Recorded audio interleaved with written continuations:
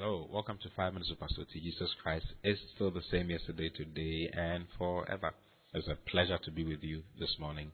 And I want to share some few things concerning the Word of God that I think you should really know and come to find out. When you get to know some of these things, it really helps you. So I've titled the message for today, and for the next few days, I'm going to be sharing along this line. Never forget this. Never forget this. And this is the first part. There are some things we should never forget, you see, as Christians. There are some things that, why do I do the things that I do? Why am I preaching the gospel? Why do I share with you, on this platform and on other platforms, Why do we want to push the word of God? Why do we preach? Why do we do the things we do? Why do we have to make the gospel known? There's a reason for it, you see. Among many other reasons, I want to share some of the reasons that you should never ever forget for you to be continuously inspired and motivated, to do what you are supposed to do. Hallelujah.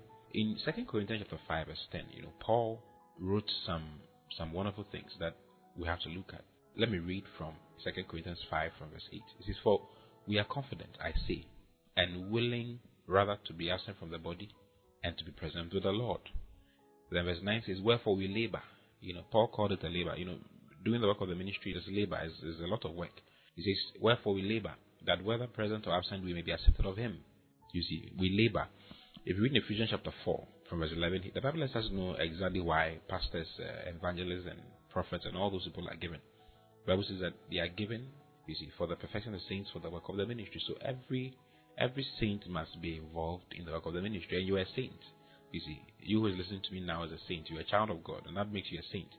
And you must expose yourself to the work of the ministry. As you hear the word of God, you have to engage yourself in the work of the ministry as well.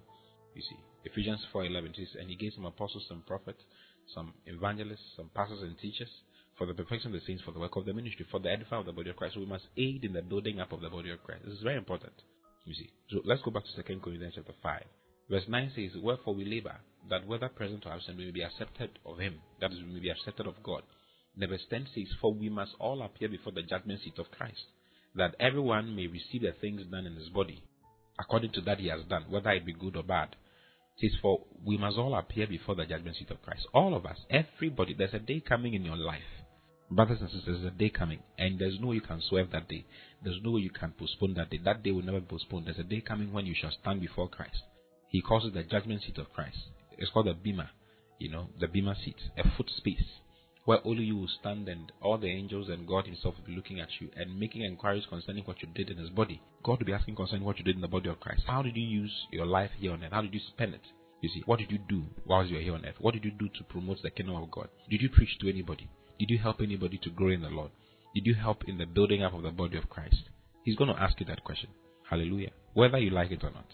You see, "For we must all appear before the judgment seat of Christ, that everyone includes you and I, everyone may receive the things done in his body." The more I think about these things, the more it controls my actions in this life. Because I know that there's a day that every single action of mine is going to be inquired of by God. I know God is not going to ask you all the terrible things that you did. He's going to ask you what you did in his body. That's what the Bible says. It says that everyone may receive the things done in his body, according to that he has done, whether it be good or bad. You see, as to you insulting somebody and doing all those wrongs, the Bible says we should confess our sins and he's faithful and just to forgive us. That is the truth, and that is it. And when God forgives, he's forgotten about everything.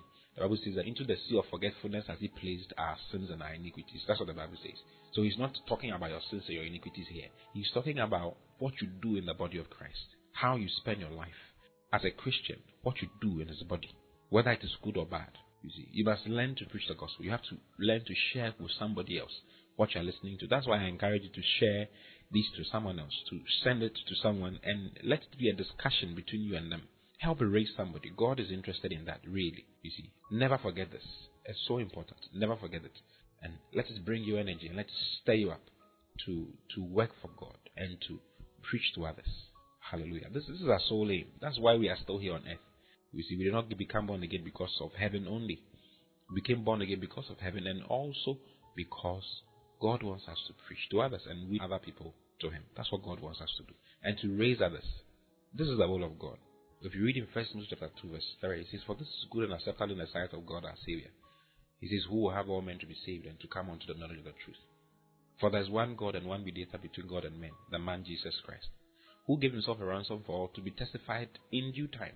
There's a due time for somebody to hear about the fact that he gave himself, about the fact there's one God and one mediator between God and man, the man Christ. This is the will of God, that you testify in due time. You see, there's a due time. You must testify. Someone must hear it from you. Someone will never change until he hears your voice. Hallelujah. So never forget this, because one day you stand before him and give account of yourself. And God wants to congratulate you on that day. He doesn't want you to be sad on that day. He wants you to be happy and enjoy yourself on that day. Hallelujah. I love you very much. I'll see you again tomorrow. Until then, never forget this. God bless you. Bye-bye.